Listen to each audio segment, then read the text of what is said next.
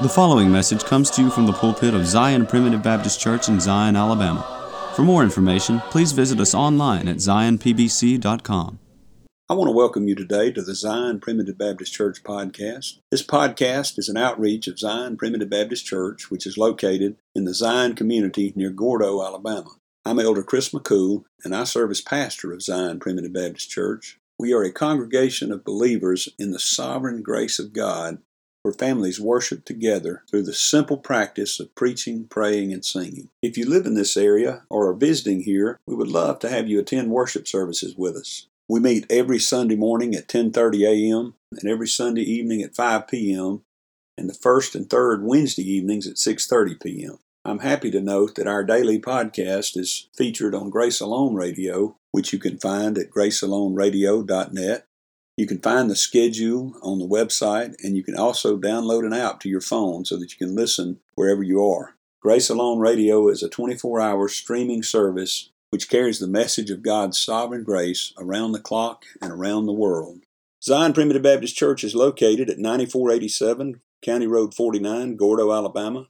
That's near the intersection of County Road 49 and Alabama Highway 159, about 10 miles north of Gordo, Alabama, and about 8 miles northeast of Reform, Alabama. If you're interested in finding more sermons, you can go to our website at zionpbc.com. That's zionpbc.com,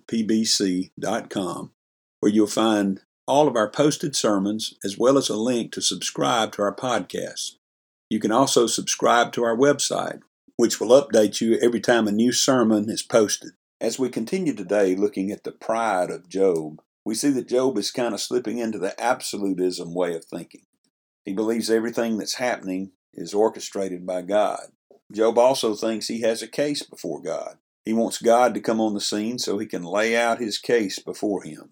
And we know that eventually God does appear, and when he does, Job can't answer even one of the questions that God asks.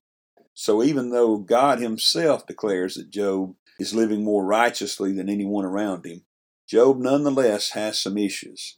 His pride is slipping in here, and we're beginning to see some of the self-righteous attitude that apparently everyone had in the days of Job. But ultimately we'll see that Job did indeed have a case. It's just that the case he had wasn't built upon himself. As in the case of every single elect child of God, Job's case was built upon the perfect work and righteousness of the Lord Jesus Christ. Join us today as we continue looking at Job's pride in chapters 20 through 31. But first, we have a song selection that I hope you enjoy. After the song, please stay tuned for another message of God's sovereign grace from the Zion Primitive Baptist Church pulpit. When the Lord turned again the captivity of Zion, we were as those who God would redeem. Then our mouths filled with laughter, our tongues with song, our praise flowed in joyful streams.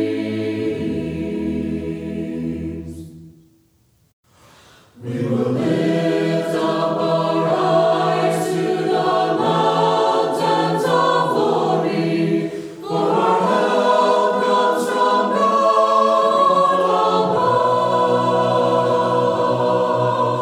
Our feet shall not stumble, nor shall we fall. We will rest in His tender love.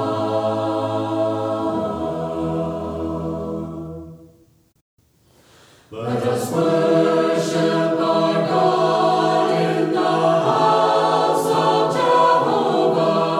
Let us break bread with joy, with a sorrowful song. Let us steadfastly preach that worship and pray in Zion forevermore.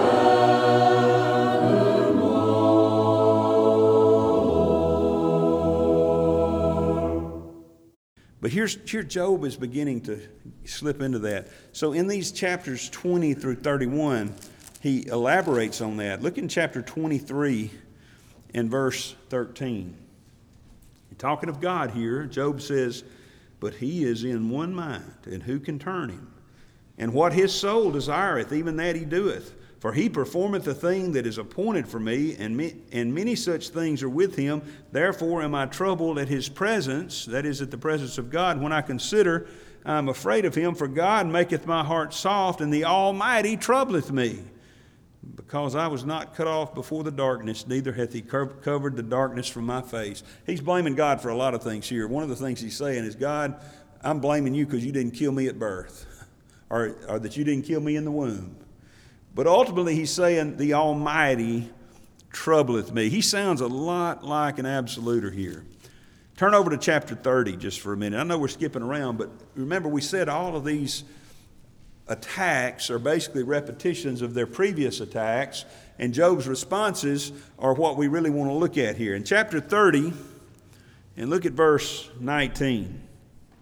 Speaking of God again, "He," that is God, "hath cast me into the mire, and I am become like dust and ashes.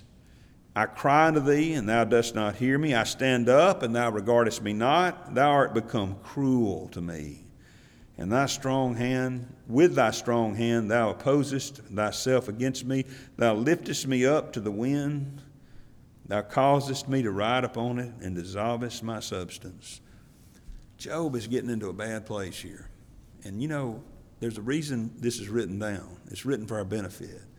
Because I don't know what you're going through right now. I don't know what kind of struggles you're having, whether they're physical, health-wise, mental, spiritual, family, work, whatever it may be.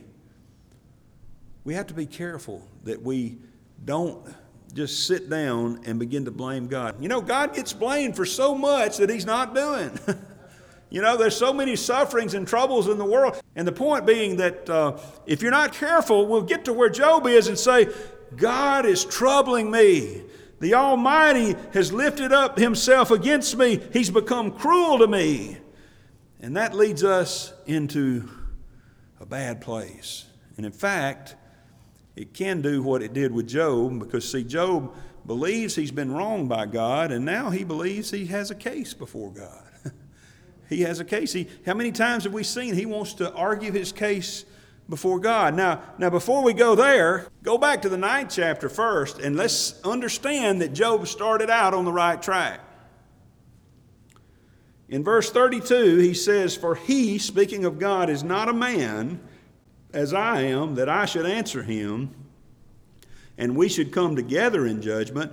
Neither is there any daysman betwixt us that might lay his hand upon us both." At this point, Job, now he's wrong about the daysman, by the way, and we're going to see that in a moment, but at this point, Job understands where he is and who he is, okay? He realizes that God is not someone that has to answer to us. And in fact, when he comes on the scene, there's a place over there where he says, if he asks me a question, I can't answer him 1 out of 1,000. We're going to see that later on. Job has to lay his hand on his mouth. He had the right idea then, but now, maybe through the continued annoyance of his friends and the continued pressure of the suffering, he has an outburst, okay? So in chapter 23, and look at verse 1.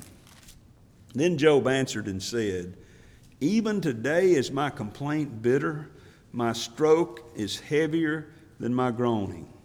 Oh, that I knew where I might find him." Speaking of God, "that I might come even to his seat." Now remember, this is the one who said, "I can't even answer him 1 out of 1,000 questions, and there's no daysman between us. I couldn't even answer him if he asked me anything, and we can't come together in judgment." Now, through the continued pressure of the sufferings and the continued attacks by his friends, he says, "I just wish I knew where God was. I'd go to his seat and I'd lay out my case." He said, verse 4, "I would order my cause before him and fill my mouth with arguments." He said, "I've got a case to present before God. I've got a case that I need to present to him. He says, will he plead against me with his great power? No, but he would put strength in me. There the righteous might dispute with him. Oh, Job, you've been on the right track. How did you get so far off track? The righteous could dispute with him. Well, if there were any righteous, maybe they could. But the problem is, he asked the question, how should man be just with God? And the answer is you can't.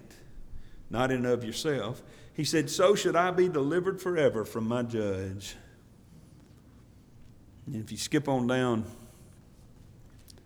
to verse 10, he says, he knoweth the way that I take. When he hath tried me, I shall come forth as gold. Now, I want to stop right there.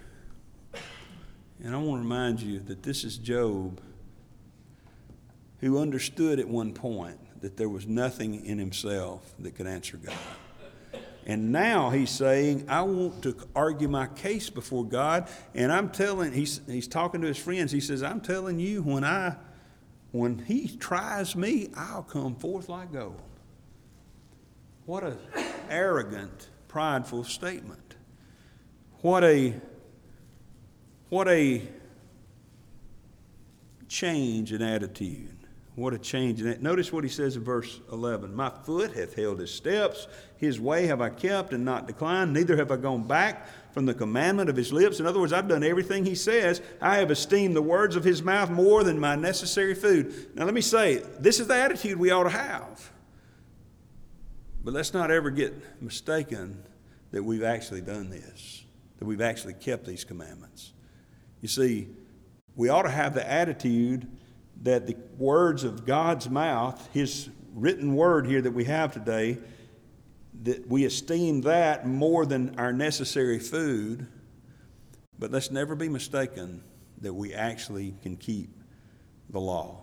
You see, James said if you're a breaker of one law, you're a lawbreaker. You say, well, I've never robbed a bank. Okay. Have you ever looked upon a woman or a man to lust after them in your heart? Then you're a lawbreaker. I've never committed adultery, but if you've looked upon them, see, Jesus said you've committed adultery in your heart. So let's not get arrogant and lifted up with pride. Oh, well, I'm better than that one over here. You know, I read about a man that said that. I read about a man that said, I'm so glad I'm not like this other man. He said, I tithe, I go to church, I stand up and do the right things, and I'm this and I'm that. Not like this old publican. You know, the worship of the publican was like this. He stood, as we would say today, he stood at the back of the church and wouldn't even look up, smote upon his breast and said, God, have mercy on me, a sinner. Guess which worship God accepted? It wasn't the Pharisee. It wasn't someone like Job who is now beginning to talk about how good he's been. Really, Job, you haven't gone back from the commandments of his lips? I'm not so sure about that, which shows us that Job believes that he is better than he really is. Now, well, we'll come back to that, but remember, Job is under a lot of pressure. Look over in chapter 27 in verse 1. Moreover, Job continued his parable and said, As God liveth, who hath taken away my judgment, and the Almighty who hath vexed my soul. Okay, let me stop there. You see, this is dangerous ground. He's blaming God for all the things that are happening to him. He's got a grudge against God, you might say. And now look at where it's leading him. All the while my breath is in me, and the Spirit of God is in my nostrils. My lips shall not speak wickedness, nor my tongue utter deceit. God forbid that I should justify you till I die. I will not remove mine integrity from me. My righteousness I hold fast and will not let it go. My heart shall not reproach me so long as I live. Let mine enemy be as the wicked, and he that riseth up against me is the unrighteous. Notice where he's headed here. And again, it's because of all the pressure. I get it. It's because of all the stress. I understand it, the suffering. But it's still not right. Job is a object lesson of how wrong thinking will not help you in suffering. Job is justifying himself, just like Elihu said, he's justifying himself. And he says, As God liveth, all the while my breath is in me, my lips shall not speak wickedness. Who can really say that? Who can really claim that? My heart will not reproach me so long as I live. I don't know about you, but my heart has been reproaching me today. You see the pride that's coming through. You see where he's at. You know, it reminds me of somebody that I read about in the book of Matthew, the 26th chapter. Let's just turn there for a second. And you remember that what we're talking about here is not that Job is a wicked reprobate who's going to hell. Job is a regenerated child of God who is in heaven today, much like a man named Peter. You know, Peter was one of the great apostles. And in chapter 26 of Matthew, in verse 31, when Jesus said to them, all ye shall be offended because of me this night. And he talking about his crucifixion and resurrection. In verse 33, Peter answered and said unto him, though all men shall be offended because of thee, yet will I never offend. Lord, I'll never be offended. And Jesus even looked him in the eye and said, verily I say unto thee that this night, before the cock crow, thou shalt deny me thrice. And in the face of the absolute declaration of Jesus Christ himself that he is a sinner and will betray him, Peter said, though I should die with thee, yet will I not deny thee. Now, I confess to you, I get Peter. I have great sympathy for Peter because I tend to be like Peter. Oh, Lord, not me. You know, Brother Mackey may, but not me. Brother Glendon may do it, but I'm not going to do it. You know, I'm just not going to be the one to let you down, Lord. And it's not 30 minutes till I've said something or done something or reacted in such a way that I've let him down. That's Job. That's where Job is. That's the problem with Job. Whole chapter 29 of Job. We won't read it all. You read it when you can. The whole chapter 29 is, look what I was. Look where I was, Lord. You guys out there, look at me. Look how great I was, and look where I am now. Chapter 30, verse 1, he said, now they that are younger than I have me in derision, whose fathers I would have disdained to set with the dogs of my flock. In other words, you may look at Job, and Job was doing a lot of things right, but he had some issues because there were some people he looked down on. He said, I wouldn't even hire this man to be a dog catcher, you know. I wouldn't hire him to feed my pigs. I wouldn't hire him to sit with the dogs overlooking my flocks. That's an arrogant attitude, isn't it? Let me just say this to you, child of God. I am so thankful for this church and all of God's churches, and indeed the church in general, because the ground is level in the church of the living God. He tells us in one place that every high hill shall be made low, every low valley shall be made high. You know what he's telling us there? If you're a proud Pharisee, he's going to bring you down, or you're not going to enjoy the church. If you're a proud Pharisee, you're not going to enjoy Zion Church. But by the same token, praise God, if you're in the depths of despair, the valley of unworthiness, he's going to bring you up because it's not your worthiness that counts. It's Christ's. Look at these arrogant statements. Chapter 31 and verse 1. I made a covenant with mine eyes. Why then should I think upon a maid? Now that's a great statement and that's a great covenant to make. But his point is here, I believe if you continue to read, as he looks down like in verse 4, doth he not see my ways and count on my steps? If I have walked with vanity, or if my foot hath hasted to deceit, let me be weighed in an even balance, that God may know mine integrity. You see, the rest of this chapter, 31, 29, 30, and 31, are just really declarations of Job's pride. So we see there's a problem with Job. But as I've said already, as we bring this to a close tonight, let's not be too hard on Job. Let's not be too hard. We're not justifying him because he's wrong. But he's in the horns of a dilemma. He's suffering greatly. He's being assaulted by his friends wrongly. and he doesn't really know what's going on because he doesn't have a scripture to look to. It would be hard for me not to speak out in that circumstance. And Elihu's answer here in chapter 32 is to get angry. And that's not the right response either. We're going to take some time to look at Elihu's responses. And he's got some good things to say, like all of them did, but he's got issues as well. Elihu's answer to all of them is chapters 32 through 37, and it starts out with anger because Job was justifying himself rather than God. In chapter 32 and verse 6, it says that Elihu said, I am young, and you are very old. Wherefore I was afraid, and durst not show you my opinion. I said days, or that is years, the fact of older people should speak, and multitude of years should teach wisdom. He said, but there is a spirit in man, and the inspiration of the Almighty giveth them understanding. Great men are not always wise, neither do the aged understand judgment. And therefore he said, hearken to me. And so he's about to tell Job and his friends some things. We'll talk about that later on, but as we close tonight, I just want to ask a question. Job said he had a case. Job thought he had a case before God. I want to ask you the question tonight. Does Job have a case?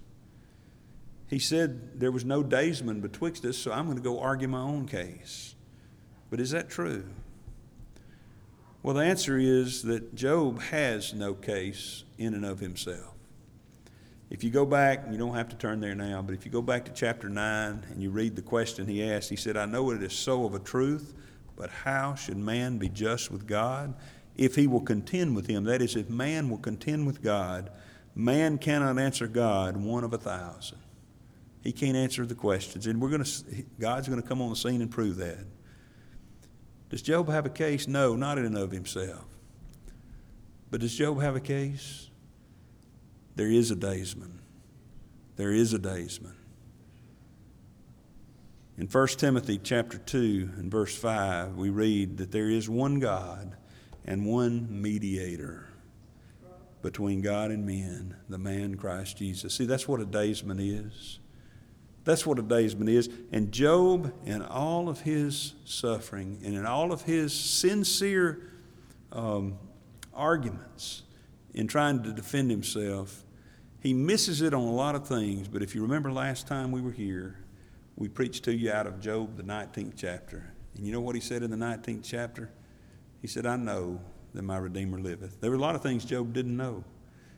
God asked him a lot of questions. Were you here when I created things? He couldn't answer those. But there's one thing Job knew. I know that my Redeemer lives, and that in the latter days he'll stand upon the earth. And yea, though the skin worms destroy my body, yet in my flesh shall I see God. So Job really knew the answer, but he got off track like we do. I'm not justifying Job, but I want us to see that the pride that he had may very well be one of the reasons God allowed this suffering to come upon him. We're going to see this a little more as we go through it, and hopefully talk a little bit about suffering. But I hope that we can keep the right mindset when we experience the troubles of life. Thank you for joining us today on the Zion Primitive Baptist Church podcast. I hope the message has been uplifting and beneficial to you, and that the Lord will continue to bless you to grow in grace and knowledge of the truth. Join us again tomorrow for another message of God's sovereign grace. If you would like to subscribe to our website, please go to www.zionpbc.com and sign up for email updates. If you have any questions, please feel free to contact the church at zionpbc1847@gmail.com. That's zionpbc1847@gmail.com. Or you can email me directly at jchrismccool@gmail.com. That's the letter J, CHRISMCCOOL@gmail.com. Again, thank you for listening. May the Lord bless you is my prayer. We thank you for listening to today's message. For more information, please visit us online at zionpbc.com.